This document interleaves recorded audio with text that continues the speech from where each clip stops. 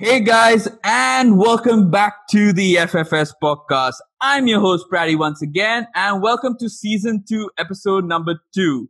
And today we're going to be talking to three Arsenal fans about a topic about a topic that was, huge, I think, during the transfer period. So July and August, at least, or August mainly, when Arsenal decided to let go of 55 of their staff because of various reasons, and we'll cover those reasons in due course. But before we get into greater detail, I'll ask my guests to introduce themselves. They've all been on the podcast before, so if you've heard any of our previous Arsenal topics or even some of our unorthodox topics before in season 1, you've probably heard of them as well. So let's start off with Arjun. Arjun, would you like to tell us a bit about yourself yet again? Hey guys, I think I've been on this podcast a few times, so hope you guys already know who I am. But for those who don't, I'm an Arsenal fan. I've been an Arsenal fan for about 11 years right now, and yeah, pretty optimistic with how the season's going. Awesome. And next we move on to Srivastav. Srivastav, would you like to tell us a bit about yourself and where you're from and how you came to be supporting Arsenal? Okay. Hi everyone. My name is Srivastav. So I've been supporting Arsenal all my life. It was the first club I started supporting when I started watching football, and I've been a fan ever since. It was a lot easier before, to be honest. Now it's getting a bit hard, but hopefully things look better in the future for us. Awesome. Yeah, I think there's definitely, I think the sun is rising on the horizon at Arsenal. I think there's some change. Or the Yeah, other. I think even all fans, not all, I don't know if I can say all, but most fans do agree that it is looking a little bit better right now with Arteta in charge. He's definitely lifted the mood. Everyone's happy with the way how he's made the team organized around. So, yeah, hoping things turn for better soon. Awesome. And lastly, Lakshay. Lakshay, can you give us a small introduction of yourself? Yep. Hi guys. So I'm Lakshay, and I've been supporting Arsenal since the Invincible season. Like that was the first season I ever watched, and ever since then I've just been a huge Arsenal fan. And yeah, things look pretty positive right now. Hopefully, just continues this way until and unless we sort of win something major. So yeah. Okay, I don't know about you, but I kind of count FA Cup as being one of the major trophies in England at least. So to that extent, you've kind of done well. Yeah, but gotta get some success in Europe, and we need that. So just trying to be a little optimistic about it, and hopefully we do something well in the coming few seasons. Yeah, definitely a change of mood since I think we last spoke a few months ago before the season had closed. And yeah, I think Arteta has shown signs of promise, especially with the victories against Liverpool and Man City and of course the FA Cup. But before that, with the Emery tenure, the way it was going and all that, we were definitely talking way more negatives than we were positive. So it's nice to have a bit of positivity here, especially also from a podcast perspective. The first episode that we did was on Barcelona. So you all know that wouldn't have been a very positive episode to have spoken on. But yeah, nonetheless, I mean, it is positive, but obviously the topic that we're discussing is slightly on the negative side because people have lost their jobs in these uncertain times. So just to lay out the scenario, I think in August, we all were not shocked, but we were surprised to hear that Arsenal had let go of 55 of their staff. And they said that they were all redundant or that they were performing similar jobs to people already there and they needed to free up some finances. That was a statement put out by the club. And eventually some of these journalists dug in deeper and they found that included a couple of these recruitment figures, and one in particular, which is Francis Kagigao, and I may be butchering the pronunciation, but you guys can correct me on that later. So let me start off by asking you, what did you think or what did you make of that decision to sack 55 people, given the entire scenario of COVID and the fact that even to furlough people at this point of time was considered a bad move in terms of PR, especially. We saw that with Liverpool and Tottenham. So, Srivastav, tell me, when you read about it, did you understand Arsenal's situation, or were you like, why would you go and shoot yourselves in the foot? No, so when I first read of the news, I wasn't too surprised. And later on, after a few days, after the news came in, and after a few days when I read about it, it seemed like it was always planned. It wasn't just because of COVID.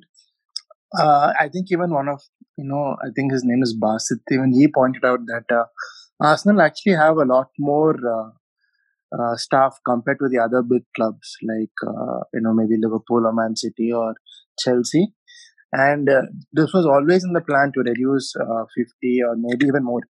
I mean, it's not confirmed yet, but there are some rumors that we will reduce even more people. And also, if you notice, Raul Sanelli has been gone and Arteta was promoted.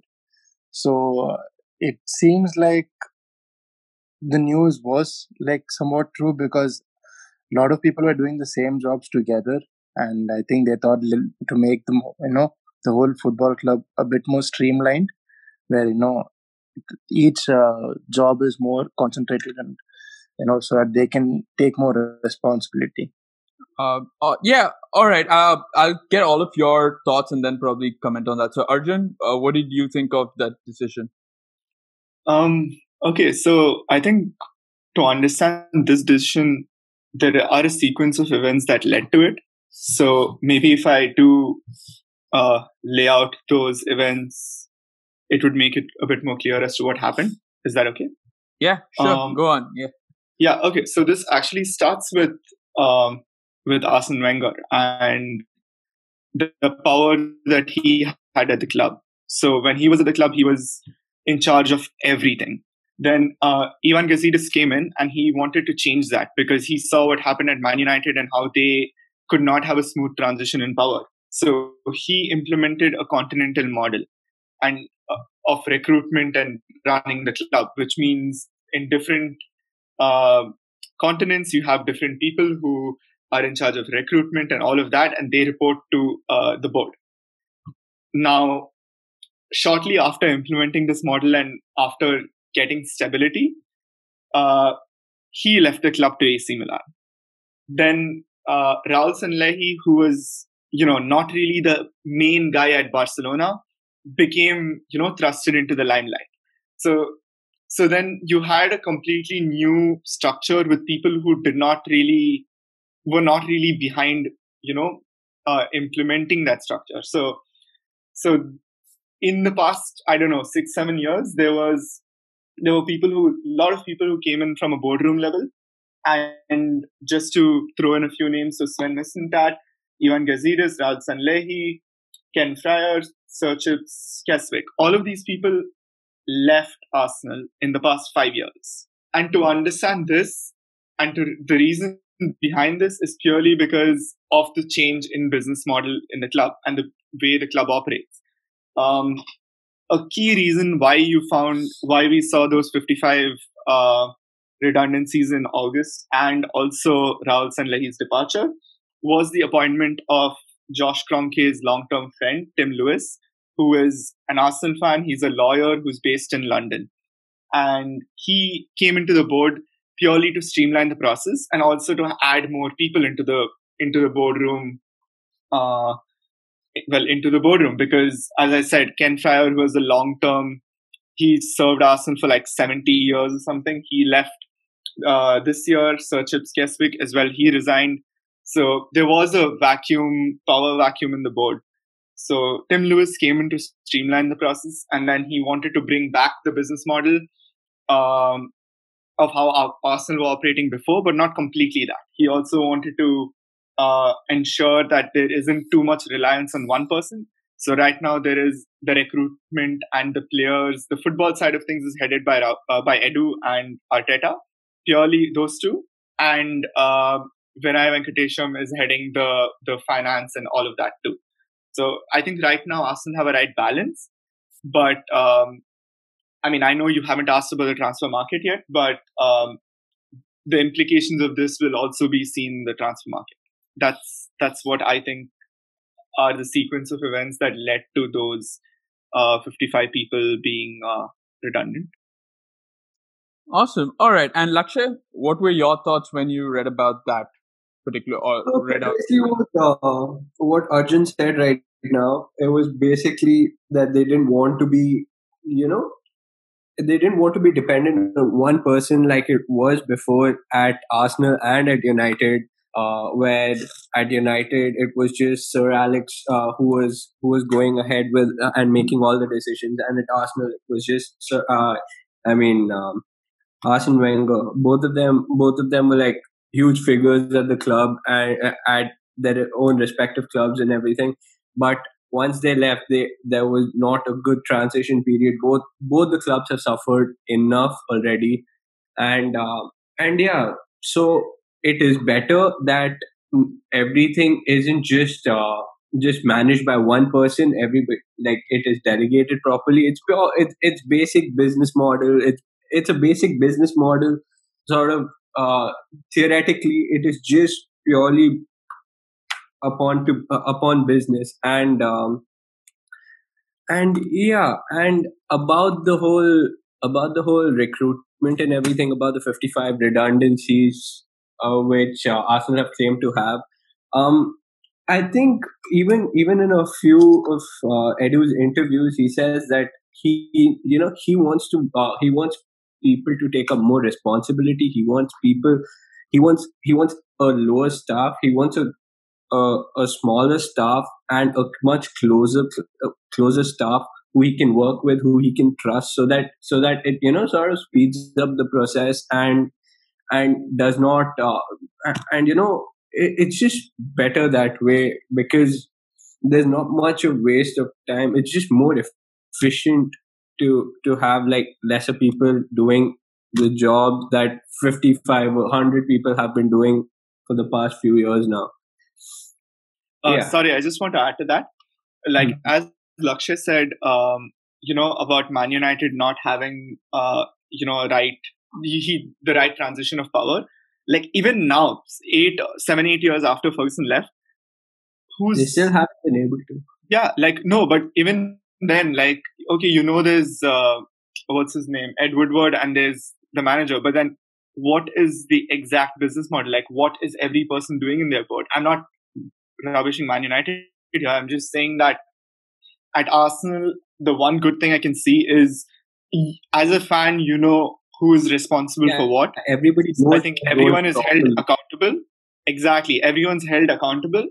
And also now, if let's say recruitment doesn't go well, questions will be asked to Edu, questions will be asked to Arteta, But right, they'll be responsible. Exactly. But at Man United, who's the person who's doing that? So I think it's very good that Arsenal have taken that extra initiative to also communicate clearly to the fans about, who's in charge of what.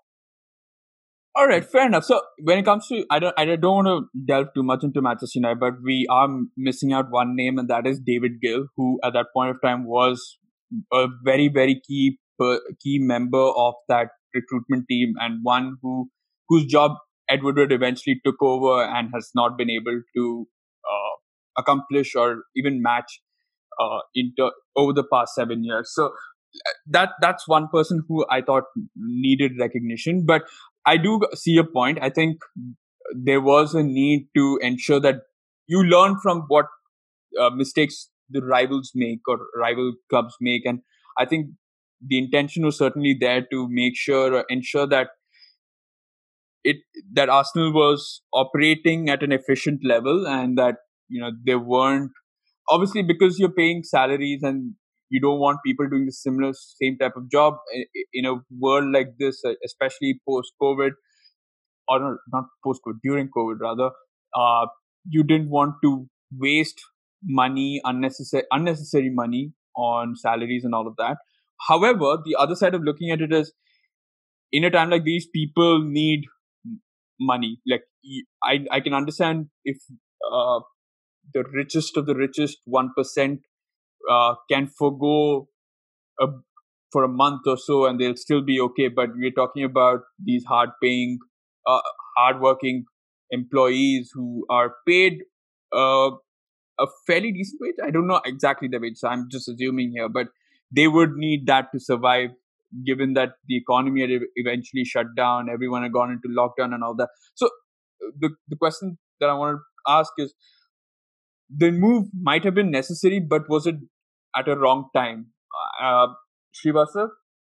So that's what I tried to tell you earlier was that given a majority of those 55 people who worked in the scouting department and the recruitment department, and the announcement was made during the transfer season, just showed that those people were actually in a way it did show that they were actually redundant, and Arsenal didn't actually need them.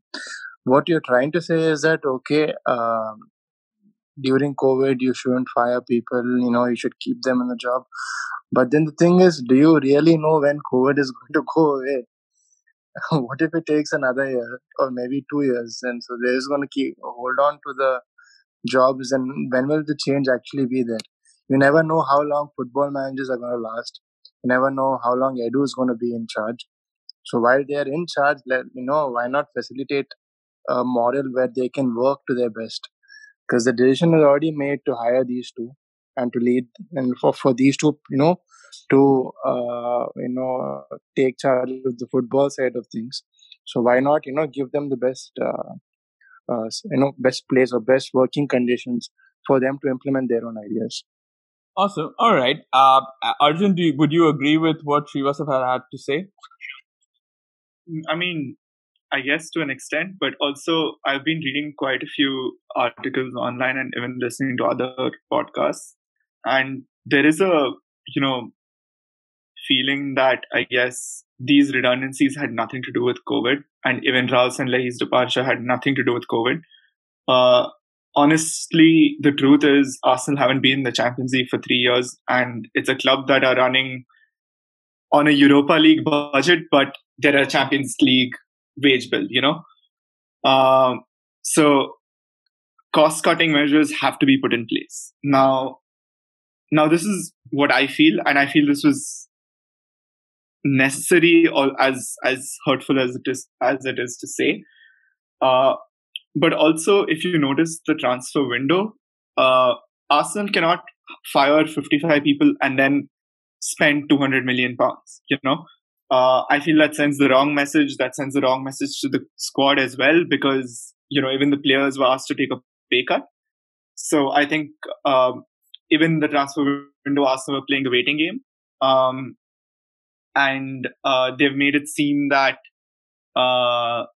it's they genuinely need to sell before they can buy, and the sales that have happened so far are kind of testament to how they're operating as well.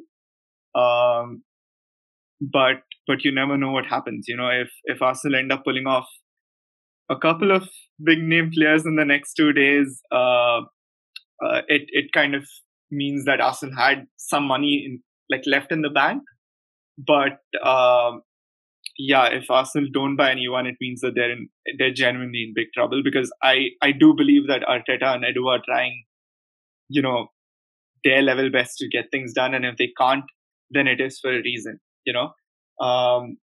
Just to add to that, I do believe on a transfer front, Arsenal are trying to sign both Aouar and Partey, because if not, why would they just not pay one person's release clause and get the deal done for one of them?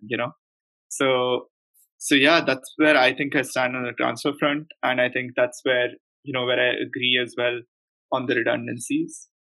All right, okay. And Lakshay, I think Arjun obviously mentioned the fact that Arsenal are a team that is playing Europa League football but paying Champions League wages to its players, and one of those players that has benefited, I wouldn't say benefited, but has seemingly benefited from the sacking of 55 staff employees has been Aubameyang, who had a contract extension, and given that contract extension had a pay bump, and so obviously there was a lot of talk even players were unhappy at one point, given that they were guaranteed that no staff would be sacked, but given that they had even taken pay cuts. So where is the ethics on that? See, it isn't about ethics at this point. It's just about identifying your assets in the club and sort of ensuring that you're able to keep them. And as everyone at Arsenal, there probably wouldn't be a single Arsenal fan or an Arsenal board member who would feel that Aubameyang is not an asset for the club. Aubameyang is a serious asset at the club, and yeah, obviously, like they might have said something about about the pay cuts and everything that players had to take just so that like other people wouldn't get fired. But this wasn't about the fact that if you look at it, there were many of those the people who got laid off during this period were the people who were scouts, like mainly scouts, because they just wanted to change their entire business model from like a scouting perspective to an agent based perspective. And that this is one thing that Edu spoke about, and Edu was like, you need to come to me, like I am the target man. If you want any of my players, or if I want any of your players to from any other club, I will be the one who would be negotiating. I'm the contact person, and you got to come to me. You don't have to talk to other scouts. You don't have to do anything else. You have to come to me about it. And this is one area where where it's been a massive change, that he doesn't have to deal with so many scouts or anything.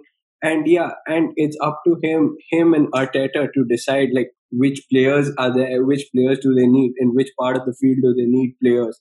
And that is one of the main things that people need to understand, because more than football, it like the footballing world has just become a business right now, and everybody needs to look at the business aspect too. So yeah.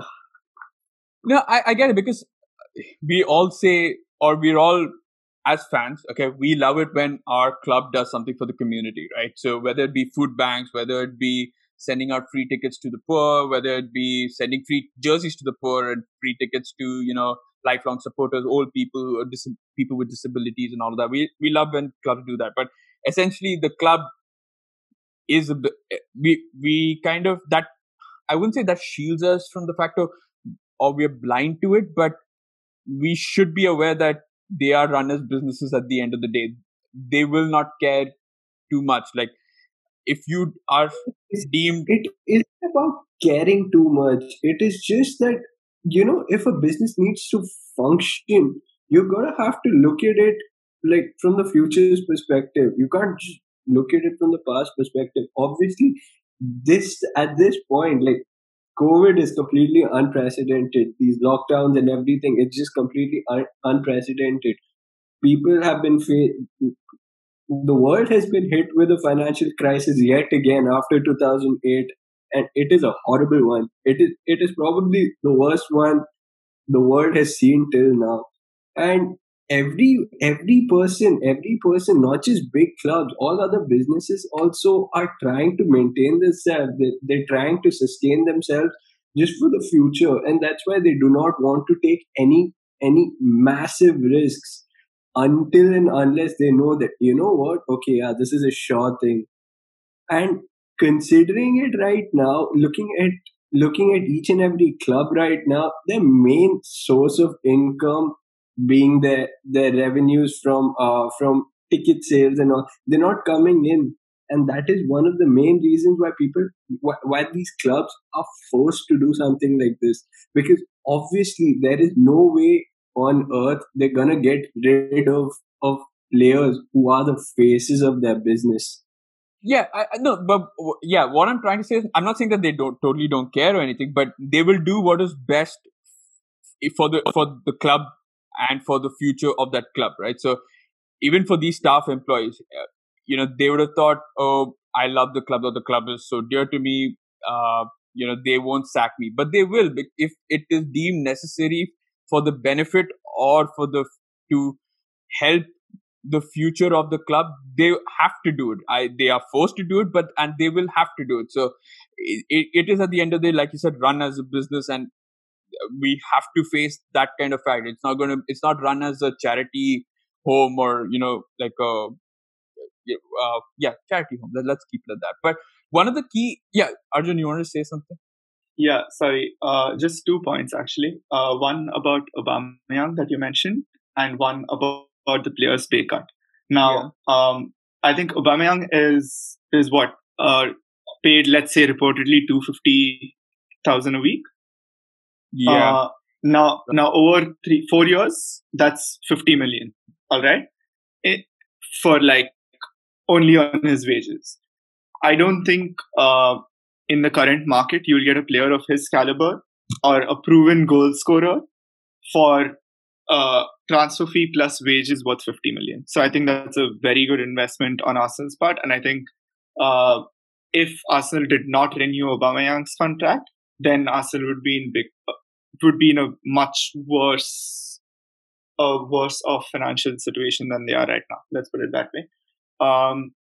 That's the first point. The second point is about the players not accepting or not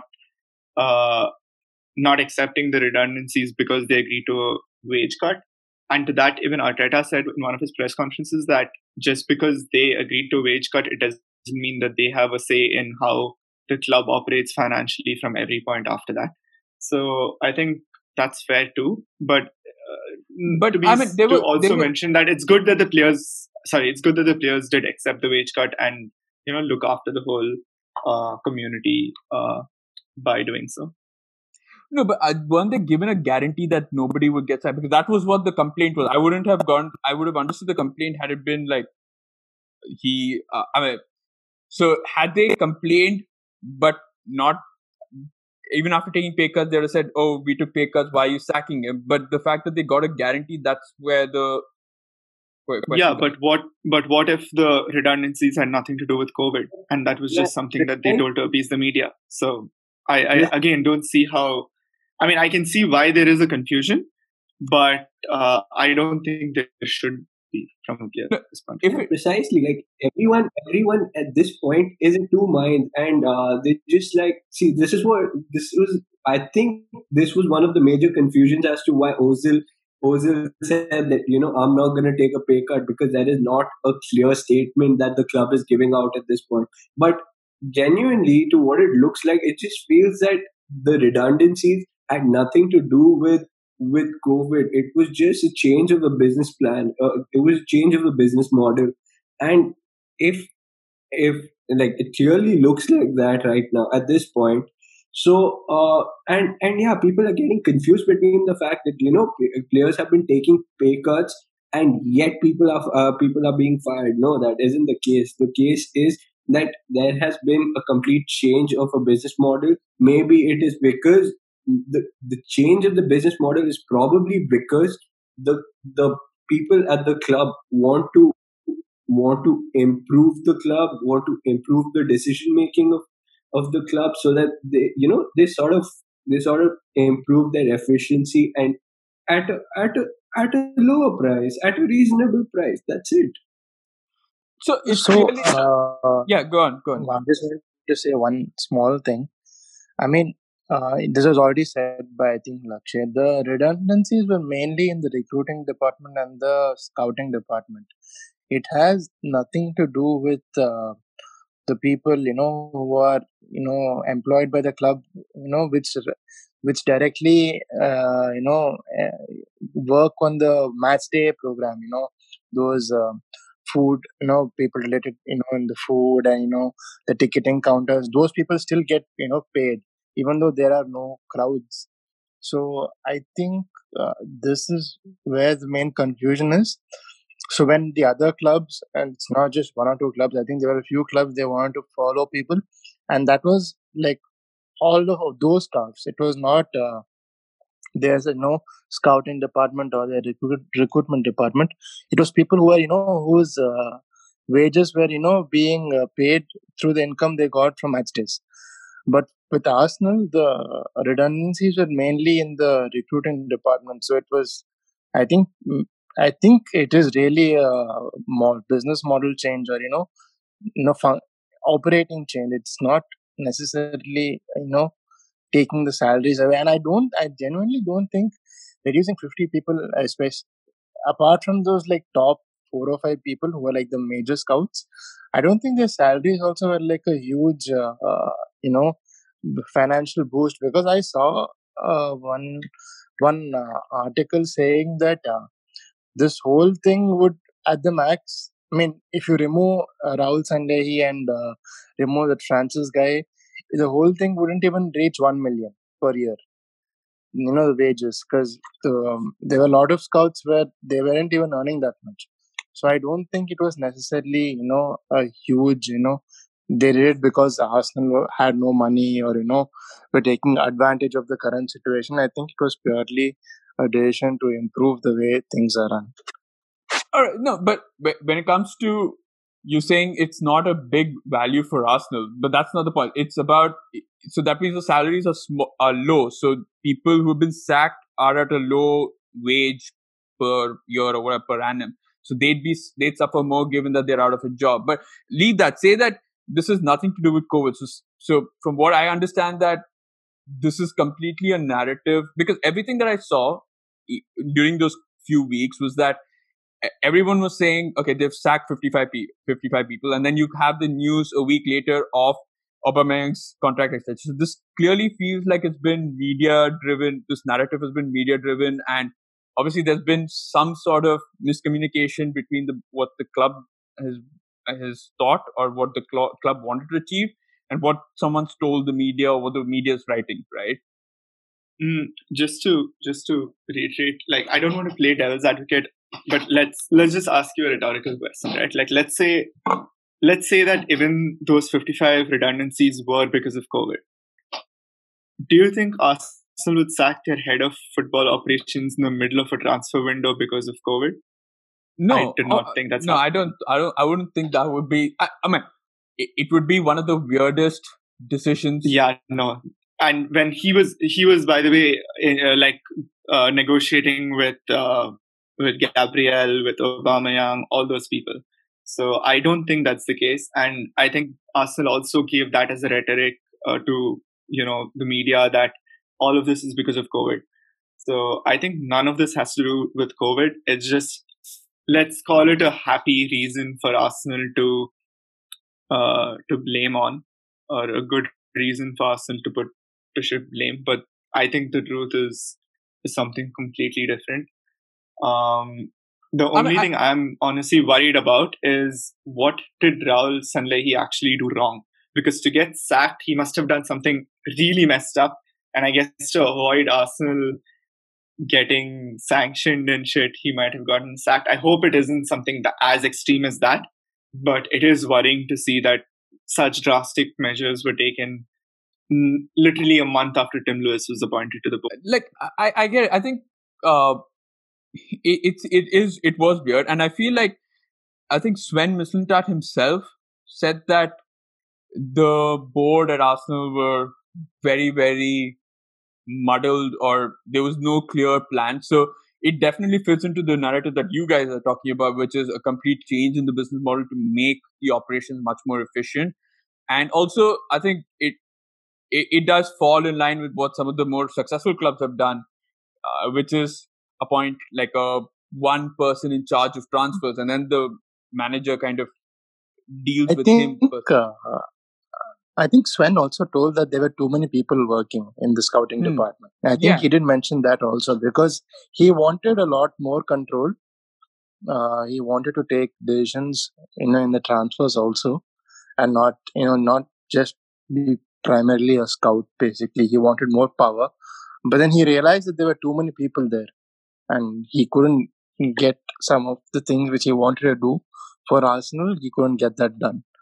So I think this problem was there even before, like maybe for like more than a year now, and this is when Arsenal just acted on it. Possible. Yeah, I agree. Like, I think it's too many people with contrasting ideas, no clear plan to work with. And I feel when Rahul was in charge and taking decisions on the football side of things, it was heavily reliant on his contacts with agents, and Unai Emery did not really help out because his transfer suggestions from his perspective was, I think, only Denis Suarez. Everything else was. I think Unai Emery really wanted Zaha. I think Arsenal wanted Zaha for a while even before. But yes, I agree with you where Unai Emery said that he preferred Zaha over Pepe. But I think Unai Emery is the type of guy. If you see, actually, when he first came in, he actually did well the first few months. It was only towards the end of the first season and the second season where he totally lost track. He's actually a pretty decent coach, and but he has a lot of even if you see his history, most of his success came when he was in Spain. I think he is very limited in his communication skills. I think he works well only in his native language or something like that, because he didn't do well in Russia. He didn't do that well in Paris, and he didn't do that well in Arsenal either. But then with Sevilla and Valencia, he did have a lot of success. I'm sorry, I know we're deviating from the topic a little bit, but I just have to mention that Unai Emery is an excellent, is a really good coach. In most places, and I agree with you. I agree with you on the communications front, because I feel one major difference between him and Arteta right now is the way they present the news. Right now, I think every Arsenal fan feels that despite us winning for the past few months, this is not where the team needs to be, and this is a transition phase. And playing three at the back is not what Arteta wants to do, and he wants to eventually get the players that will allow him to play in the formation that he wants to. But when Unai Emery in the first few months played with that formation and got wins, he always considered that as, okay, the team is improving, we are doing well. So I think he did not communicate clearly and completely truthfully to the people, to the fans, because when things started going wrong, the first scapegoat was Unai Emery, and because of his lack of communication.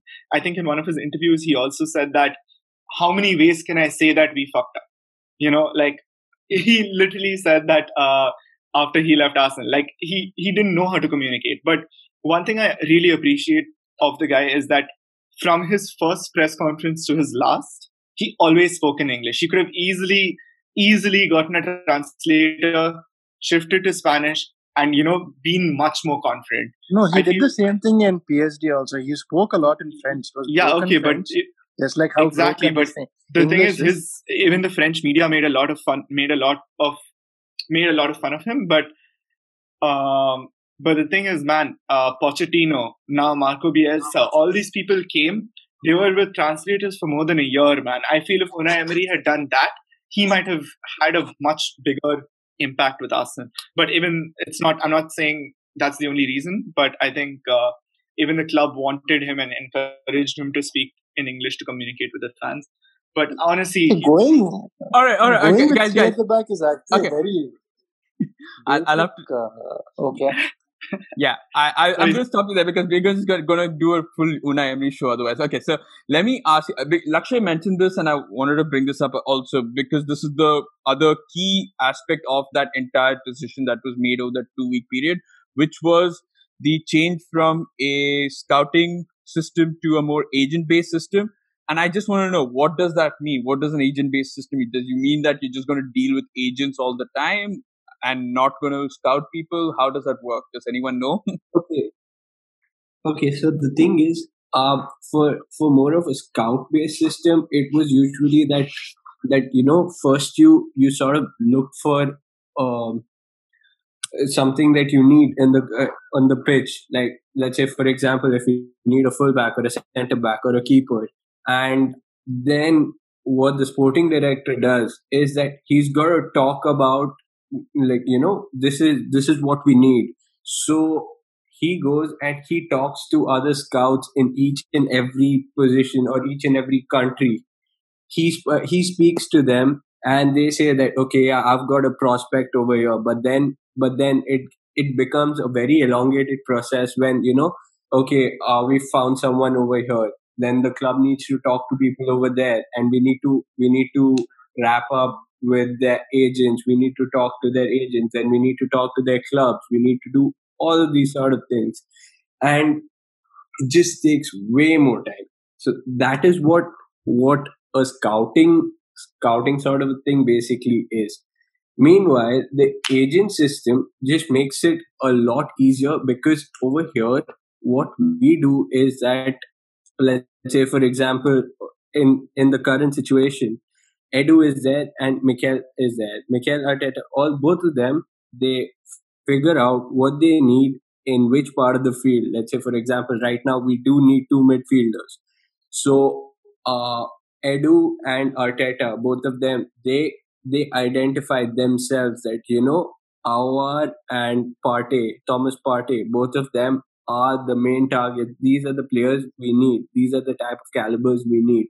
And straight away, they started speaking. They started contacting their agents, and as soon as that happened, they started getting in contact with the clubs, and they're still in contact with the clubs. Like, obviously, right now it is a transition period, and they probably need to get used to the fact that, okay, this is a big change, and that is what this basically is. It's just two different sort of concepts over here. With when we talk about the scouting thing, it is a much more elongated process where a lot of middlemen are involved, whereas the agent base is just like very fewer people involved. I'd like to add something on this actually. So, to be honest, most big clubs are actually agent based. I mean, especially for their first team, if you want to recruit players into their first team, it's mostly agent based. If you want like a good example of a scouting based recruitment, I think you should look at Brentford. I saw a few videos on them on how they scout players for their first team.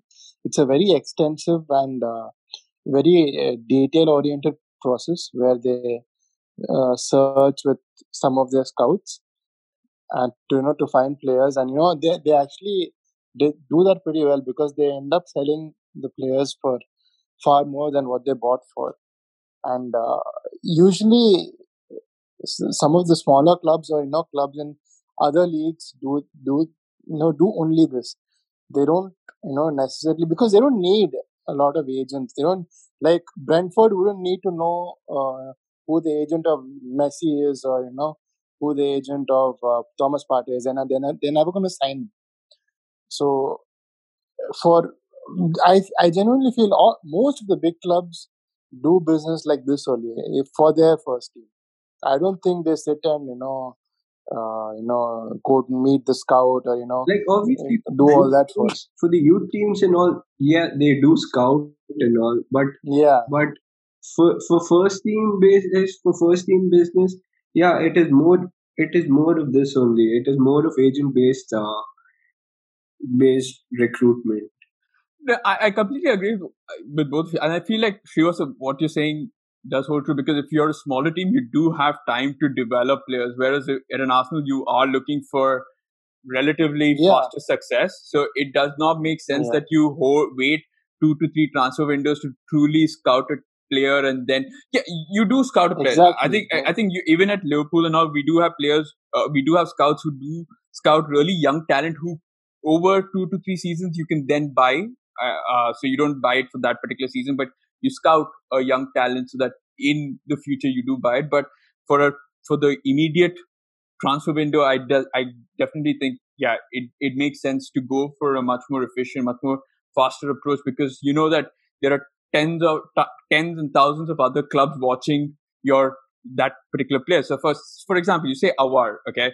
Awar's being watched by Real Madrid, Barcelona, PSG, Liverpool, Manchester City, and Arsenal, right? So you can imagine Juventus also. So you can imagine, I don't know why do they want more midfielders, but you can imagine the it's basically a race to his signature. And so I completely get that. But and I think, Arjun, we also had this conversation when we talk Red Bull, right? Like how Salzburg scout their players, and they get the best talented people. But it's obviously it works in a league like that where competition or the stakes aren't that high. But for a club like Arsenal, whose fan base is so adamant, and I don't want to get into that fan base argument now, dude. Don't. But I think it is important. But the other question is agents. We've all lamented about how powerful they are becoming in this modern game. So is there you've already mentioned, and I want to repeat myself, that Arsenal are a Europa playing team with Champions League wages. So and we all know how the agents love to operate, get the best for their players. So does that in any way harm Arsenal's wage bill more than anything else? You'll get the good players, but at the end of the day, they're going to cost you quite a bit.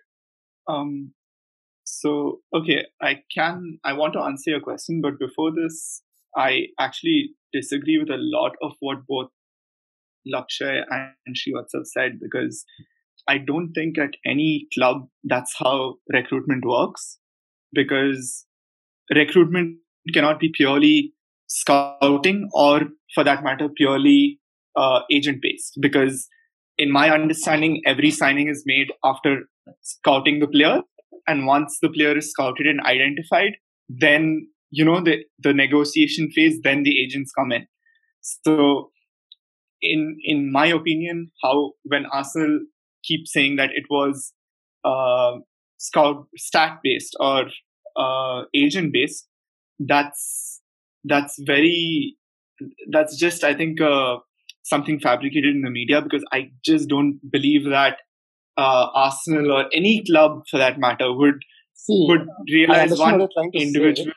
One sec, I'm not done. I'm sorry. Just one more point I need to make. That Arsenal couple of years ago or a year ago bought over a company called StatDNA, and they use StatDNA to identify where they have to sign players. So although Willian might seem like an agent-based transfer, if you actually go and look at his stats, compared to the other Arsenal players, you will see that he was signed because he possesses certain strengths that Arsenal lack. So Arsenal wanted to identify and fill in those gaps, and he was signed because of that.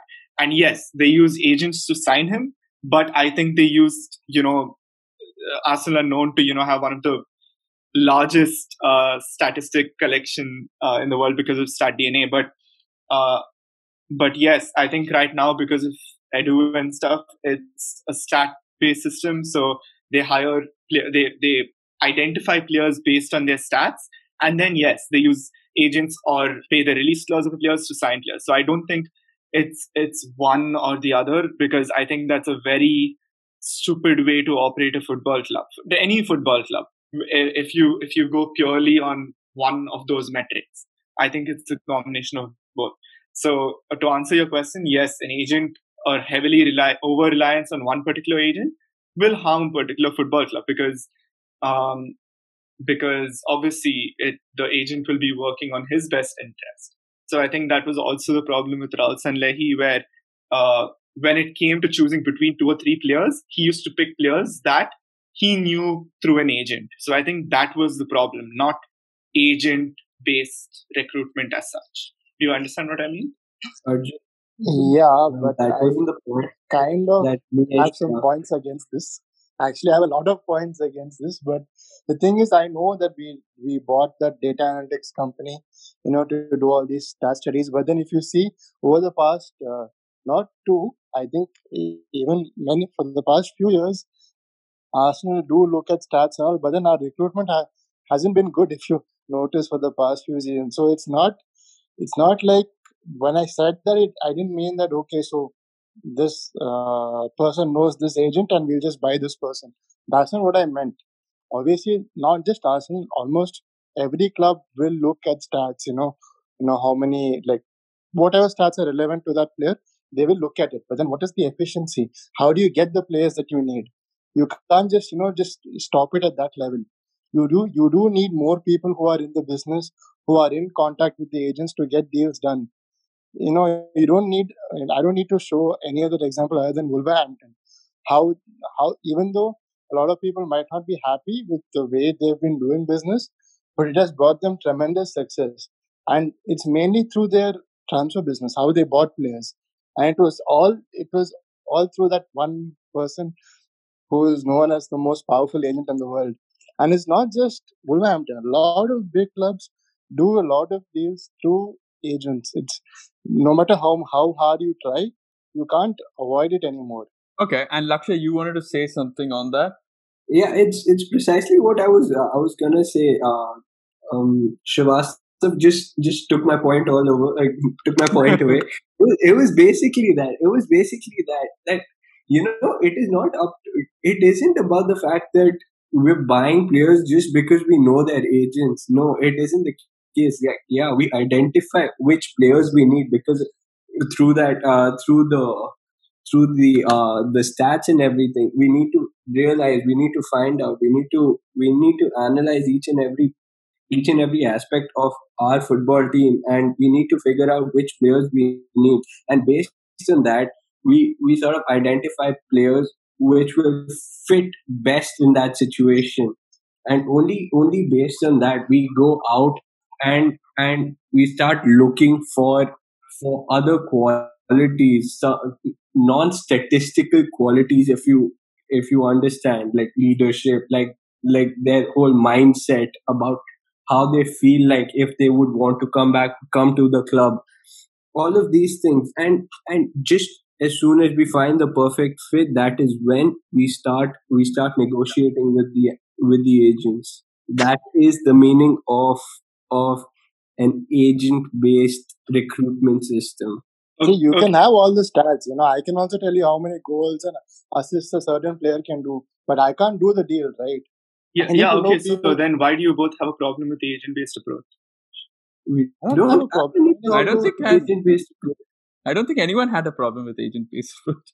Nobody had a problem with it. I think the consensus was that it was faster than the scouting network. And obviously Yeah, supplemented by the data analytics. That I think everyone has to have data analytics. I think Liverpool are a clear example of how data analytics work, right?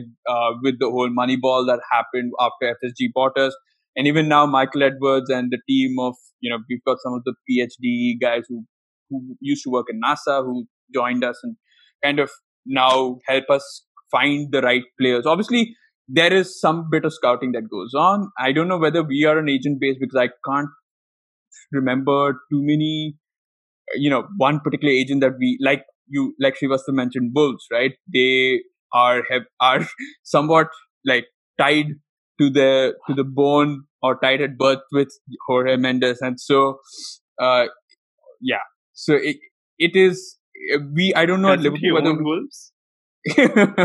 does he? I No, don't know. I'm serious. Doesn't he have a Oh, stake in Wolves? possible. I have no clue. The guy's I got thought he does. he's got his fingers in so he many obviously has pies. a personal stake. Also, honestly, I agree with Brady on Liverpool and how they sell their players, because the fact that they sold so much of Deadwood, man, it's frustrating. We see Arsenal like This is begging for scam.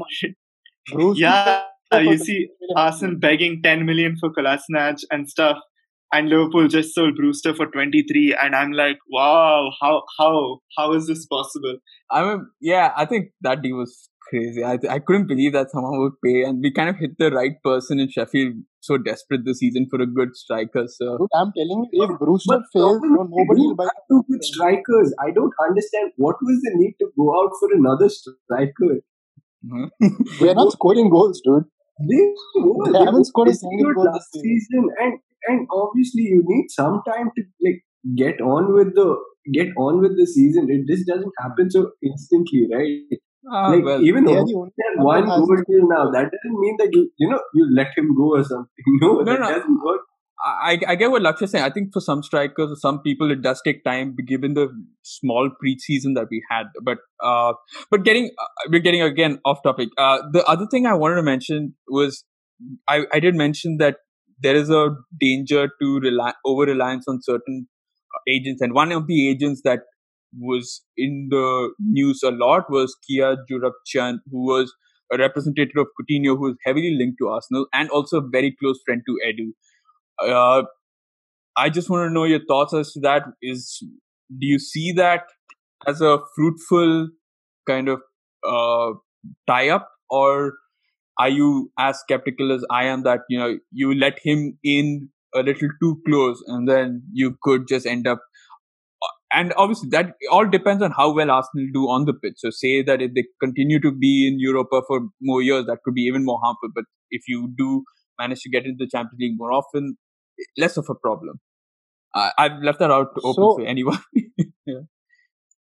so the thing with that Kia guy is, it is actually, it's there in the news that there has been even arrest warrants against him in some other parts in the world. He is known to be a little bit of a fraud only, but but the thing is, there are people even within Arsenal, like including the board members and all, that are not happy, especially because I think so. The Williams deal was the first deal in like so many years where the contract signing happened at the agent's house.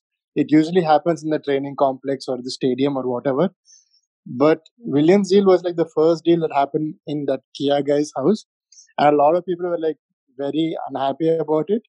So I think it will not go. We won't be doing more deals in this manner because a lot of people were already upset with the way things have gone by. So I think we'll have to wait and see on how things go regarding that guy, that Kia guy. Okay.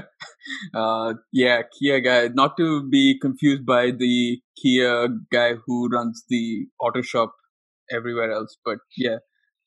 So it's also a bit like worrying, because I think mid-June he came out in the press and he said that you will see a lot of systemic boardroom changes at Arsenal, and he is not an Arsenal employee, and for him to come out in the media and make such a statement, it was worrying. But yeah, I think even Arsenal have gone great lengths to distance themselves from one particular agent, and I think that's the right move. You can also look at players like Sergi Reguilon, who signed for Tottenham, who are his players. So I think Arsenal could have signed Sergi Reguilon, for example, if Kolasinac had gone and if Arsenal really wanted to strengthen the left back area.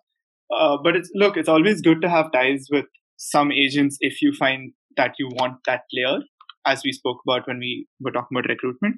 But yeah, I think his influence was worrying, especially because I think Arsenal signed Cedric and him, and maybe one or two other players who were also his players. I'm not sure. But I think now there is a sense of balance and stability. But to be very honest with you guys, a lot of what has happened this summer is going to be decided in the next day or two. So depending on how the next couple of days go, it's going to say a lot about how successful the new changes have been, because people, irrespective of if this will work long term, will look at the short term benefits of it. And I don't blame them, because Arsenal right now are in dire need of two midfielders. And if Arsenal sign two midfielders, it's a successful window.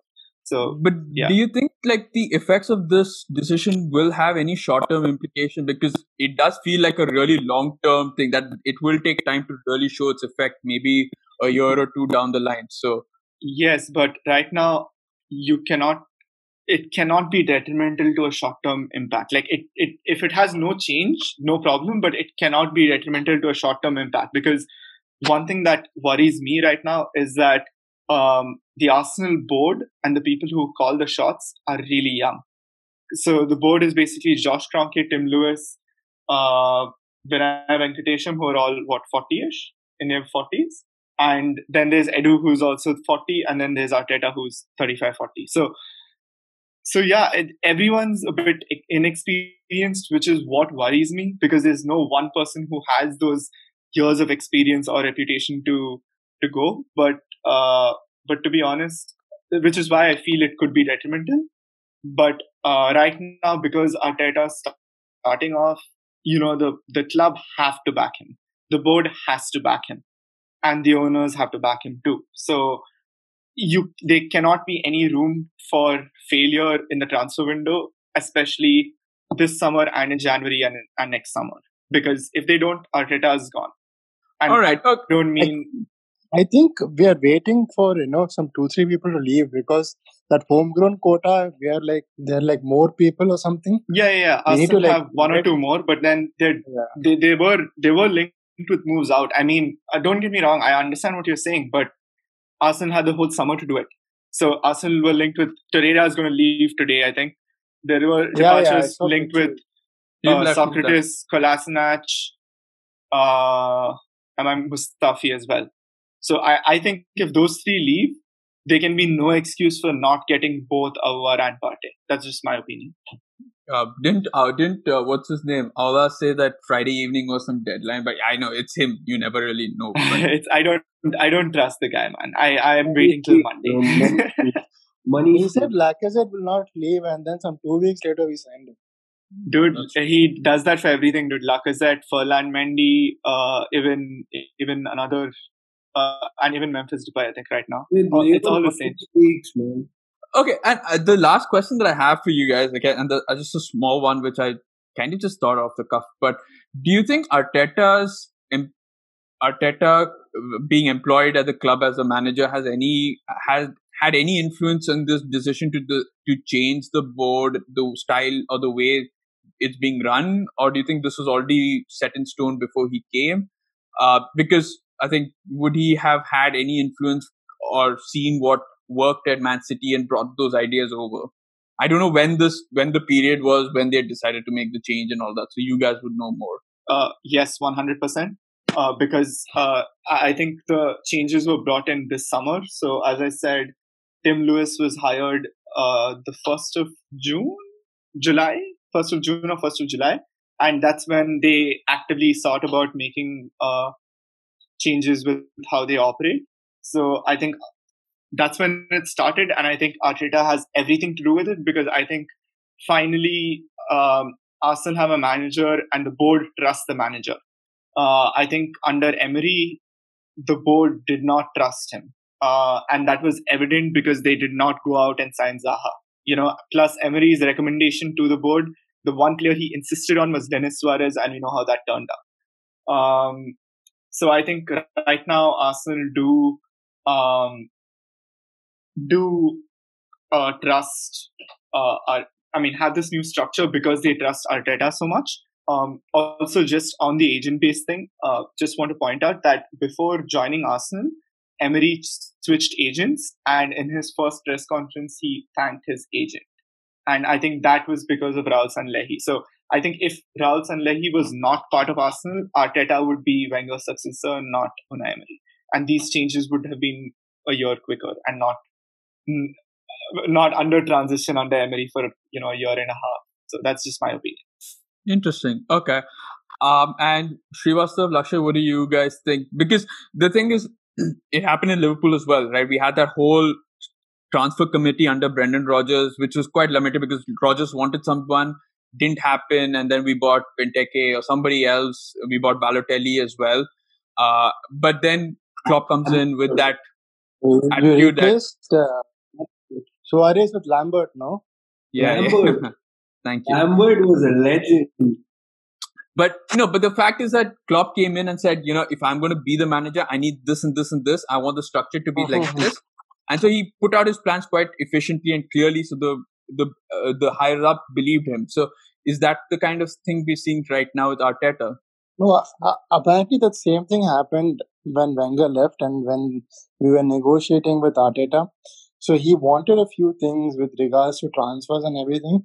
But Emery was like, he'll just do whatever the board wanted. It was something that was written in the news. So I think now the board are favoring Arteta because when they did go ahead with what they wanted with Emery, it didn't work out. So I think they believe Arteta can do things things needed to improve the team. So I think the board are like they did make him manager and give him more responsibilities. So I think it is moving towards like how you're saying, like those trainers are made to suit him. Yeah, and Okay. not just him, the entire club. It was like okay, you can't. It's not about just again going back to when we started. It isn't just about football at the club anymore or at any club anymore. It is about the business structure. And if you're talking about just football, it wasn't bad. It wasn't horrible with Unai Emery. When he came in, we went on a 22 game winning streak. We went to the Europa League final. Obviously, whatever happened that night was horrible, but we reached till there because of Emery. But it's just the other factors which were creating a lot of negativity around the club. That isn't supposed to be happening, and that is what is changing right now. That change was the most eminent thing that the club has ever wanted, and it is happening. And that is one reason why there is so much positivity around with the fans and in the boardroom too. Everybody is trusting, everybody is backing the manager, and let's just hope it just yields some fruit. No, definitely. I think everyone agrees, or everyone is of the opinion that whatever happens on the pitch is also a result of how good or what is going on at the board level or at the top level, right? So if the top is happy and the board is happy and everything is operating efficiently, that is obviously that more often than not translates to on the pitch. You can obviously have certain direct circumstances. So definitely you could see that, the board backing Arteta getting his players, the players performing on the pitch. It's all I don't know if it's a cycle, but it's definitely all linked to one another. So definitely it'll be interesting to see.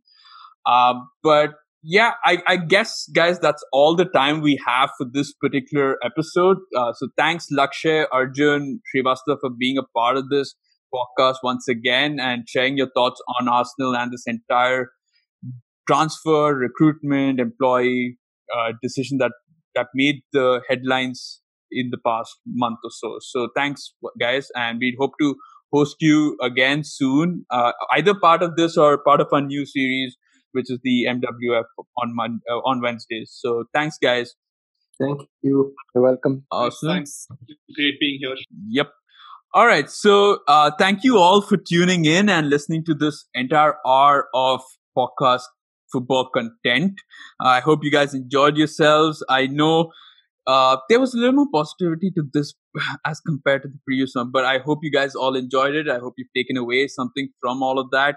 And I hope these guys on the podcast have given a little more insight to what you might have otherwise expected. So if you like more of our stuff, then please rate us, follow us, subscribe to our podcast channel on 7 different podcast platforms like Apple Podcasts, Google Podcasts, Spotify, yeah, you name it, we're probably there. Even Amazon Music, now we're there, so you can catch us there as well.